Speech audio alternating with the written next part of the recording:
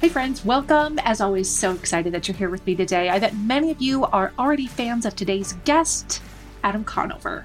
Maybe you have seen his stand-up shows. Maybe you have seen his TV program, Adam Ruins Everything.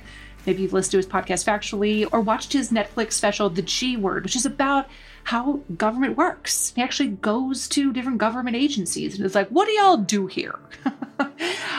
Regardless, I think you're going to have a lot of fun with this conversation. Seems like Adam and I probably would have been friends as children. So let's dive in. I'm Sharon McMahon, and here's where it gets interesting. Super excited to be chatting with Adam Conover today. Thanks for being here. Oh, thank you so much for having me. It's a pleasure and a delight. Likewise, I have been a fan of yours for a long time. So many of your projects are just topics that I have found very interesting. I think I told you before in an email that one of your projects about baby formula. Oh, sure. That I have just I have literally never forgotten that episode in which you talk about the history of baby formula, the impact it has had on the world, like the number of lives it has saved. Like I remember you saying something to the effect of, it is perhaps the second greatest human invention besides antibiotics in terms of the number of lives it has saved. Yeah. Probably. I mean, the number of women who are not able to breastfeed, if you look at it globally, right? Or the number of people who have the baby has difficulty latching or et cetera. There's a million reasons. Throughout most of human history, those babies would die. And formula, was a huge medical breakthrough. There's a way to feed babies that doesn't rely on this very specific biological process that can sometimes go wrong. But it's also very memorable in that you actually are putting a ton of quality content. It's not just some jokes, haha, I wrecked it for you. Like the name of your show, Adam Ruins Everything. It's well researched. It's entertaining. And the fact that I still vividly remember that episode 5 or 6 years later is a testament to that. Yeah, I mean, we research everything very carefully, but what I try to do on the show and on my podcast Factually and in all my work is to give people that feeling of, oh my God, I learned something incredible that stuck with me. And it came from me throughout my life, reading articles, books, listening to podcasts, and having that experience of learning something, being like, oh my God, that changed the way I saw the world. And I remember where I saw it. And I'm trying to replicate that same experience for other people through my work. Well, you're doing well at it. Thank you. I call those moments where you're just like, I did not know that, and I am so excited to know that. I call those brain tangle moments where just something lights up in your brain where you're like, I love knowing that. I imagine you know exactly what I'm talking about. Oh, yeah. I love knowing that. Sometimes I call them delicious ideas, that you want to just, once you hear about it, you just want to roll it around in your mind for a little while and think about it and think about the implications and talk to other people about it. And that's what we go for in all of my work. Yes. It's the I have to tell you this thing that I just learned. Yeah. I have to tell somebody. Did you know? It's that time of the year. Your vacation is coming up. You can already hear the beach waves, feel the warm breeze, relax, and think about work. You really, really want it all to work out while you're away. Monday.com gives you and the team that peace of mind. When all work is on one platform and everyone's in sync, things just flow. Wherever you are, tap the banner to go to Monday.com. Hey, it's Danny Pellegrino from Everything Iconic. Ready to upgrade your style game without blowing your budget? Check out Quince. They've got all the good stuff, shirts and polos, activewear, and fine leather goods, all at 50 to 80% less than other high-end brands. And the best part? They're all about safe, ethical, and responsible manufacturing. Get that luxury vibe without the luxury price tag. Hit up quince.com/upgrade for free shipping and 365-day returns on your next order. That's quince.com/upgrade. A lot can happen in 3 years, like a chatbot may be your new best friend. But what won't change? Needing health insurance. United Healthcare Tri-Term Medical Plans, underwritten by Golden Rule Insurance Company, offer flexible, budget-friendly coverage that lasts nearly 3 years in some states. Learn more at uh1.com.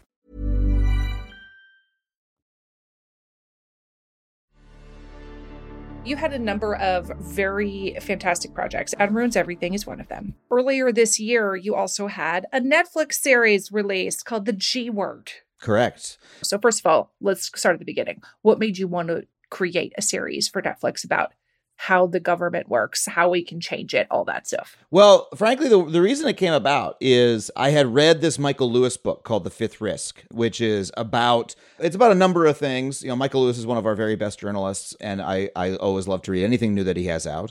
And so it was partially about the Trump transition and a look behind the scenes of how that went. But then it goes on to become a book about the government, about how vast it is, how difficult it is to manage, and how many things it manages for us. You know, that our government is responsible for everything from predicting the weather to securing, you know, our nuclear stockpile to, you know, he talks about how the USDA has supported rural communities for decades in ways that those communities often aren't even aware of. You know, the USDA like builds power lines and funds schools in rural communities, you know. And, you know, part of the implication is there's a lot of folks out there who say, oh, why do we need a government? We want to radically defund the government. We want to have less of it. And those people usually don't understand what the government actually does. Famous example being, you know, like Rick Perry, who said in, election a number of years ago, oh, I want to eliminate a number of departments, the education department, the energy department. Then he went on to become the head of the energy department in Donald Trump's cabinet. And I think he probably learned why you can't eliminate that department, which is that department secures our nuclear stockpile, among other important duties. So I found the book very fascinating, and a number of the stories lodged in my head as like, you know, oh my God, I can't believe this is true. A couple months later, like 6 months later, I got a call from my manager. He said, oh, you know, maybe you're going to be interested in this. The Obama's production company, Higher Ground Productions, has optioned this book, The Fifth Risk, and they want to make a comedy show, but they don't know what else to do with it. So they want to know if you want to go in and pitch. And I said, why, yes, I would like to go pitch on that because I love that book and I have some ideas for it. And I went in and pitched it. They liked my angle and we made the show. That's how it came about. People are always very curious about behind the scenes. I don't know if your audience is, but mine always is. Of I always course. want to know like the behind the scenes of how does stuff happen? Like we know, okay, yeah, he made a TV show. Great. The specifics and nitty gritty of how somebody actually pitches and makes a television show about a book that had an impact on them. What is the next thing that happens? Is it research and scripting? Is it 5,000 meetings? Like what is the next step?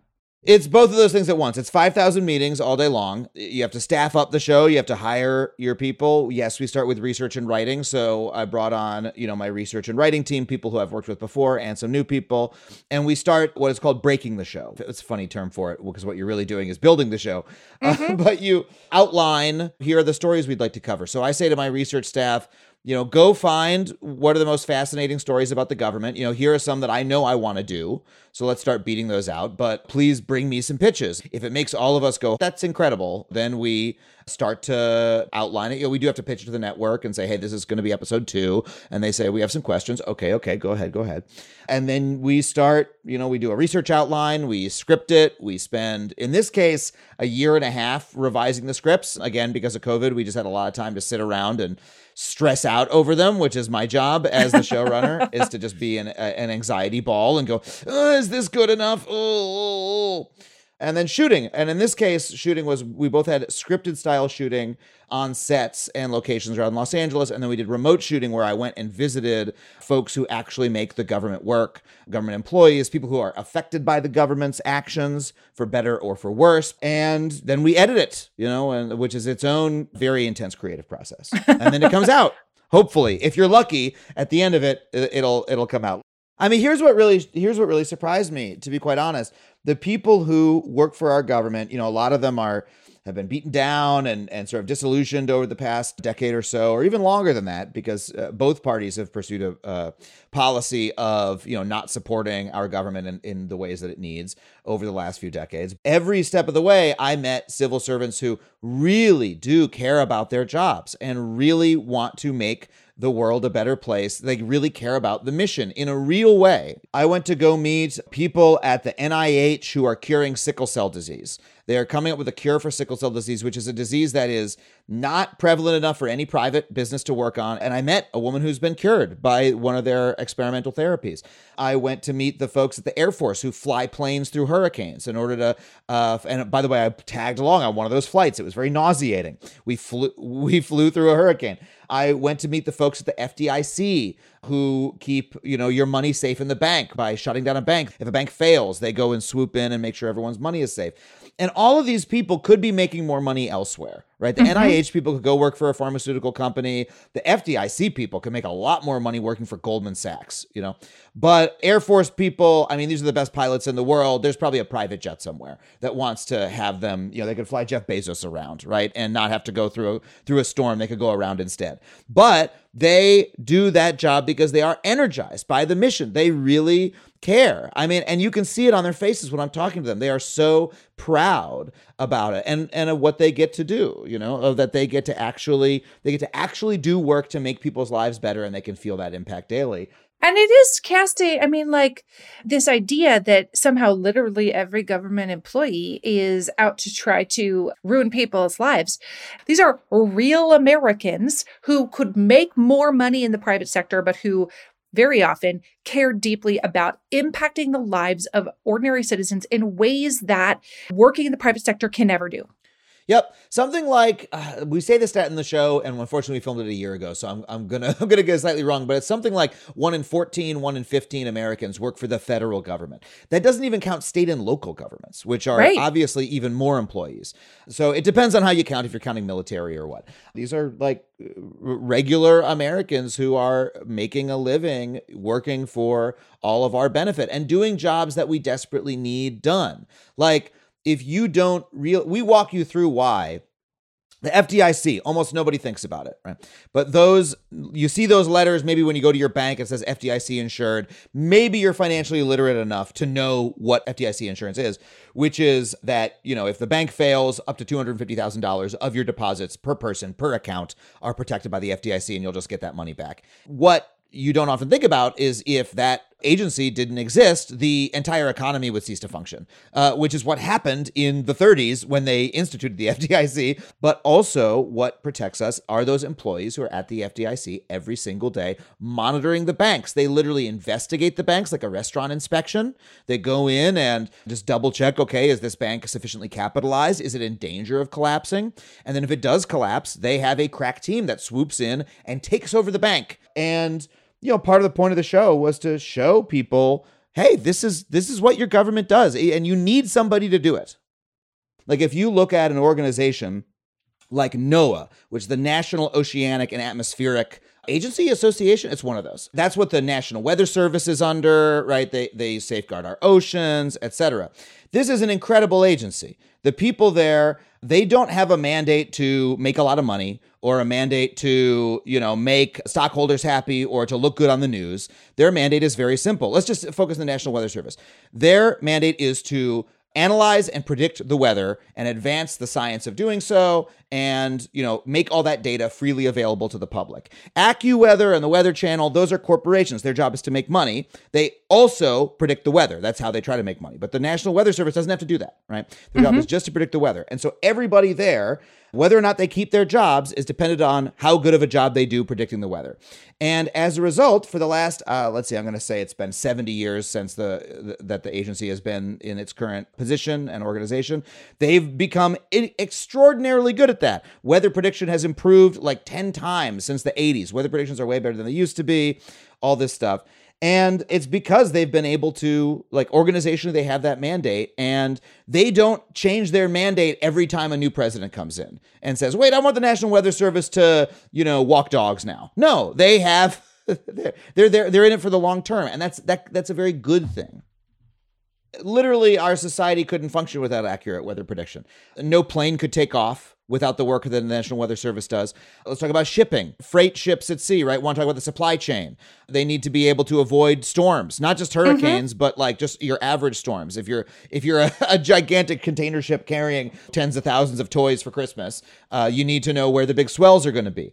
The loss of life, absolutely. Flooding. I mean, the list goes on. The National Weather Service has hundreds of weather observation posts, which are buildings full of government workers who work for you, who are in your area. If you go wherever you are in the United States, there is a weather observation post within, I'm going to say a couple hundred miles of you, where there are scientists in there who are monitoring the weather where you are and making custom predictions for where you live. And you can just go access those on weather.gov if you feel like. You can literally read, here's a little blog post they wrote, an actual weather scientist. And literally, when you turn on the local news and you watch the local news guy do the prediction, what that guy's doing is going to weather.gov and getting the prediction and putting his own little special spice on it or her special spice on it and then reading it on the news. But if that weather, they're not at the weather observation post. No. They're not releasing the weather balloons. They don't have the satellites in the sky. They're getting it from the National Weather Service.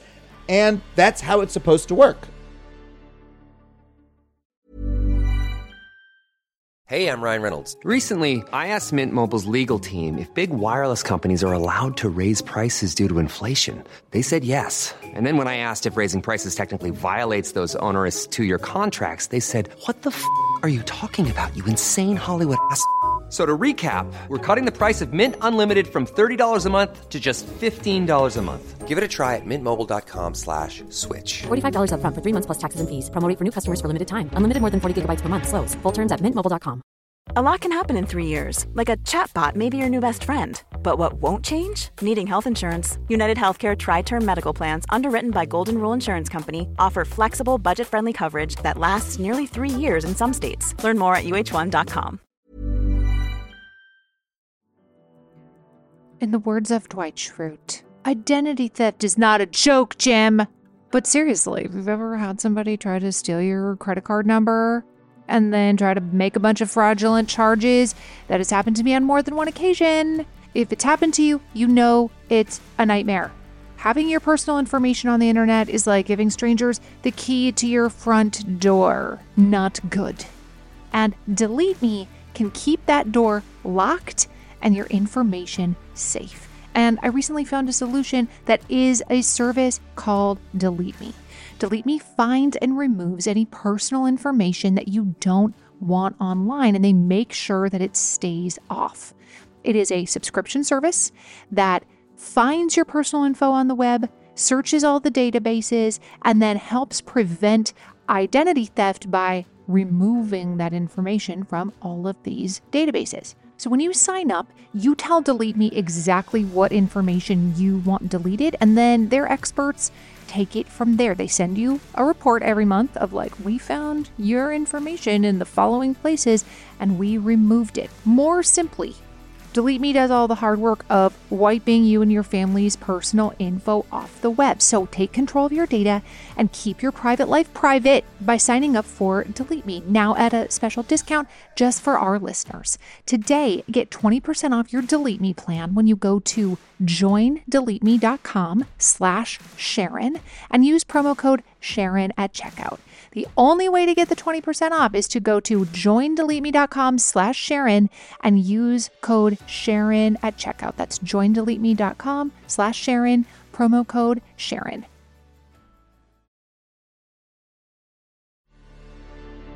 I want to talk a little bit more about what is an important or innate desire to communicate factual information in a way that is entertaining. It's not a space that a lot of people exist in. Most people are either comedians or they're educators. There are not a lot of people working in this sort of space producing edutainment or entertaining education, or however you would like to phrase it. And I would love to hear more about what is that like burning desire? What's the force behind all of this? Honestly, it's just what I love to do. You know, I've always been an information sponge my whole life. I love learning. I'm the kind of person I listen to, audiobooks and podcasts instead of music. I've read every issue of The New Yorker for the past 20 years. I'm just like that kind of, I love sucking that kind of thing up. And I get a lot of joy from telling other people about it. Like when you are infected with a new piece of knowledge, there's an innate desire just to spread it to somebody else. And I realized in my mid-20s, I was a comedian in New York. I was doing open mics, I was doing bar shows around the city. And after a while, you learn how to make people laugh. It takes a lot of practice, but you can do it reliably. Then the question becomes, how do I make them remember me? How do I make them want to come see me again? And when I first started doing comedy that combined what I had learned, oh my God, I learned this thing. This is crazy. Can you believe that? That's the sort of tone I was working in. People really started responding to it, and they started to lean forward in their seats a little bit. They started to perk up. They started to come up to me after the show and be like, oh my God, is that true? Or come to my next show and be like, oh my God, I looked that up. That is true. I can't believe it.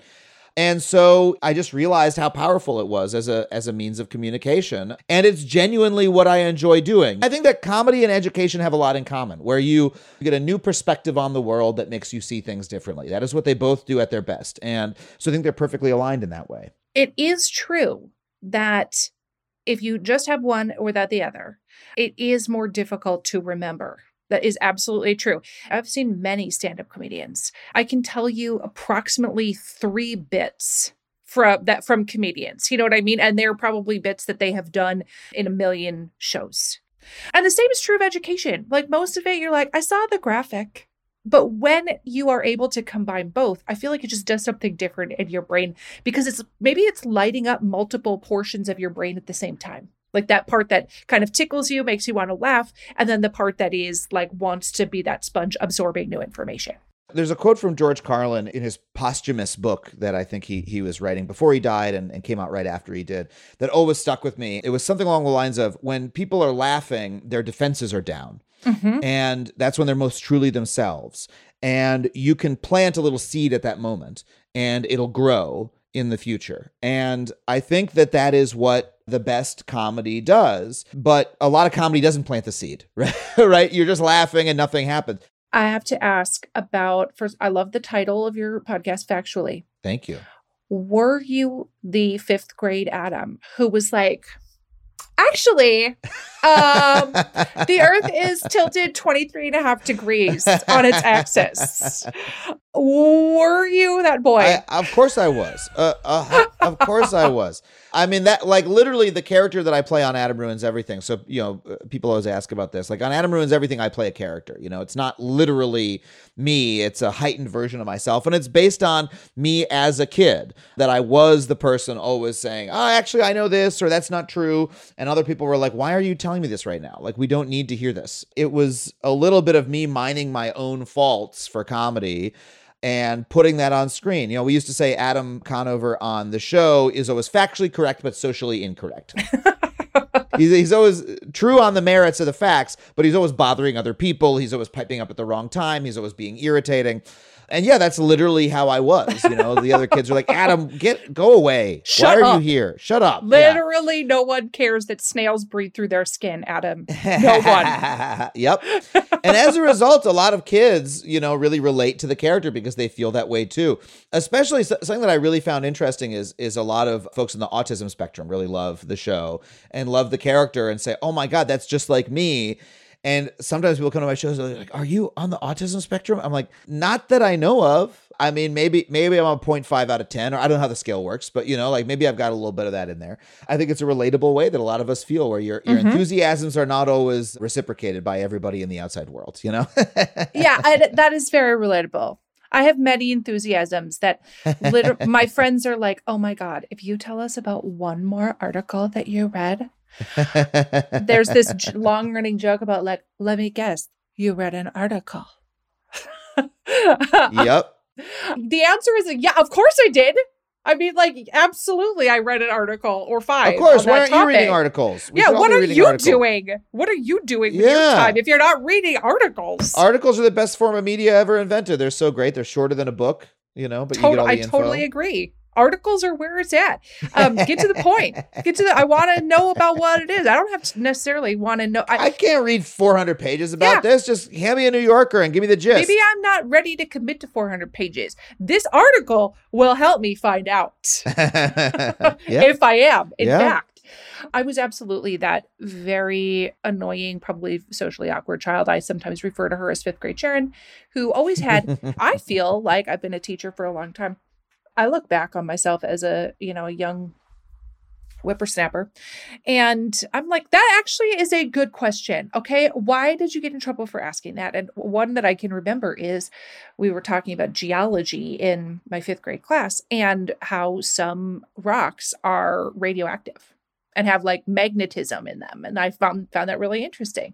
And I raised my hand and asked a question, which was, if radiation can cause cancer, why do we use radiation to treat cancer? This is a great question. And he could have just said, the dose makes the poison. That's the answer. Yeah. The dose makes the poison. That's true of anything in life. The dose makes the poison when it comes to water. He could have just said that, but instead I got in trouble. You got in trouble for this? I got in trouble. Yes. Why are you asking that? You ask so many, you're just trying to interrupt. You're just trying to, like, everybody was like, shut up, Sharon. I have a story like that too. I was in a math class in 10th grade, and we were learning about factorial. Do you know factorial? Do you remember this? 5 factorial is 5 times 4 times 3 times 2 times 1, right? That's like the little algorithm. That's what it means. And then they taught us, well, 0 factorial is 1. And I was like, why? Why? It's this simple algorithm for everything else. And then for 0, it's 1. It's not even 0 times 1, because that would be 0. It's just 1. And I asked the teacher, like, why is it 1? And she was like, Adam, it just is, okay? I was in Florida for a year in high school. I grew up on Long Island, but we spent 1 year in Florida, and I just remember this woman's accent very, very, very clearly. Something about a Southern accent from a Southern, mom sort of accent is like, it had that extra bit of Southern condescension. Like, Adam, why are you asking this, huh? Like, come on. She was like piped down. I was like, I think this is a valid question. Now, I feel for teachers. You only got 40 minutes with these kids or whatever. You got to like make it snappy. I get it. But I think we've all had that experience of being chastised for asking questions and for being curious. Yes.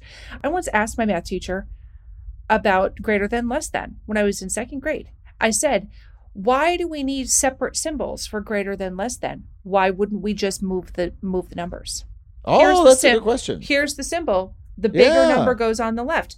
And she could have said, because in algebra, when you get to algebra, you're going to need to be able to interchange the symbols. Moving the number will change the equation at some point. You can't just move the number because of order of operations.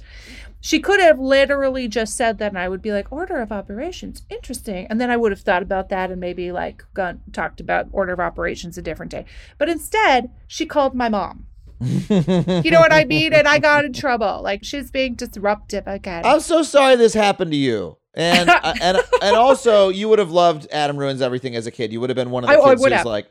And one of the things I love is that kids come, people come to my shows and they say, I used to watch you when I was a kid. Or they come and they say, my kid loves you now and is too young to currently come to the show. And I'm like, that's great. That's career longevity.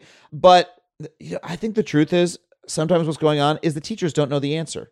And they're embarrassed. And they just, no, this is just what it says in the book, okay? Like, but unfortunately, that is antithetical to learning. Because if someone has a question like that, they are engaging with the material. That's right. You're thinking about it. Yeah. When I asked the question about factorial, when you asked the question about radiation, you are really engaging and learning, but you're saying there's a gap in my knowledge. Like, I sometimes think of knowledge as like a tree, right? Where this metaphor makes no sense, but like, you've got everything that you know and you're bolting on new pieces of the tree. That's why it doesn't make sense. But every time you learn something, you're bolting on a new piece. And so you need to build like a scaffold up to the new knowledge, and it needs to connect to everything else that you know. And so you're saying sometimes, hold on a second, there's a gap here. There's a gap underneath. I don't feel secure in this yet because I have a question about what's underlying it. And like, that is real learning when someone is doing that. And we should be, when a kid asks a question like that, I understand all the reasons why it's not always possible. And I have grace and patience for teachers who are overworked, But in an ideal world, when a kid is having a question like that, we would take a beat and answer it, because that is them trying to learn. And if you can actually answer that question, then they will really learn it and understand it for the rest of their lives. Instead of talking about it on a podcast.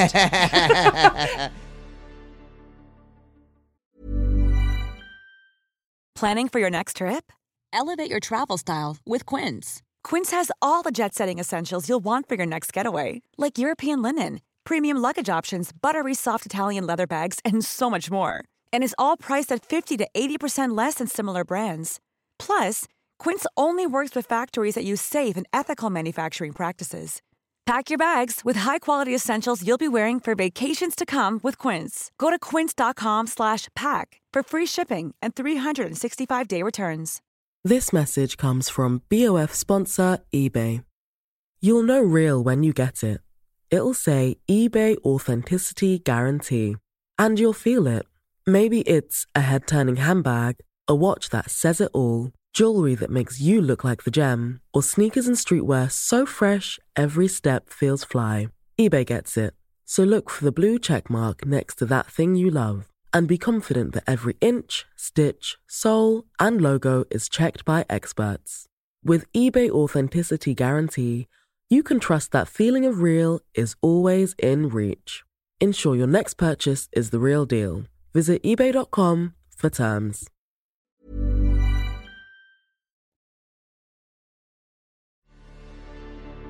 As you were mentioning that you were impacted by that your teacher had a Southern accent.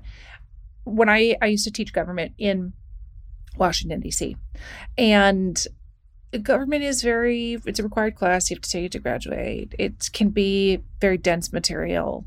And I discovered that the best way to deliver government information in a class is to do it in my full-scale Minnesota accent. And there is nothing that the students found more interesting than that. I'd be like, okay, so today, legislative branch, okay? All right. Are you sitting down? Are you watching me? Okay. Legislative, all right? Here we go. That was instantly interesting.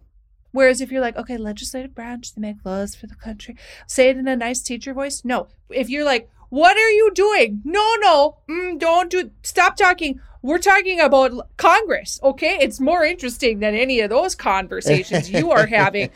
Eventually, students would raise their hand and be like, can you talk about this topic in your accent? Like it became a request of like, I can listen better if you talk about it if you say it in like your weird voice, your weird accent. I love it. And that speaks a little bit to what we were talking about earlier about the sort of intersection in your mind with humor and education. That if you can have both, you remember it better. There's no tougher audience than 16-year-old boys. Let me tell you. If they laugh at you, you could probably make anyone laugh. If you can get 16-year-olds to laugh at you, then you can probably win and a room anywhere. That to me is a lot of what I'm trying to replicate in my work. Is I remember what it was like to be that age and to be bored in school, but to then have certain things that really catch your interest and that you do learn, that you're excited to learn, and I try to reproduce that for people. Tell me more about what you like to talk about on your podcast. What are your favorite topics to discuss? Oh my gosh. So I do a podcast called Factually. It's an interview podcast. I talk to different experts from around the world of human knowledge who come on and, share their thoughts and ideas with me. And it's so much fun. Like it's what I like to do is I like to find the researchers who are doing really incredible work who don't do a lot of press because they need someone to bring them out of their shells a little bit. They need someone to get them laughing, get them talking, and to help make their work intelligible to an audience. And as a result, like we have some really incredible conversations on the show. We just did an interview with a woman named Susan Rogers, who's a neuroscientist who studies music and music's effects in the brain. But she was also, get this, a sound engineer who worked on Prince's albums. Like she worked with Prince. Speaking of Minnesota, she worked with Prince and she studies the effect of music in the brain. She's an incredible guest who talked about how music like creates our sense of self, really cool stuff like that. But I also talk to journalists and writers. I just talked to a guy named John Cohen who wrote The Definitive History of the Lottery in America. And when you think about it, it's like kind of weird that we have lotteries to begin with, that like the government runs the most popular form of gambling in America. Like why isn't it? Speaking of government, that's kind of weird, right? Why is that? What is the history behind it? And what are the ill effects of it? And I'm actually also getting now government employees and officials on the show because people have started to realize that we communicate communicate this stuff really well on the show.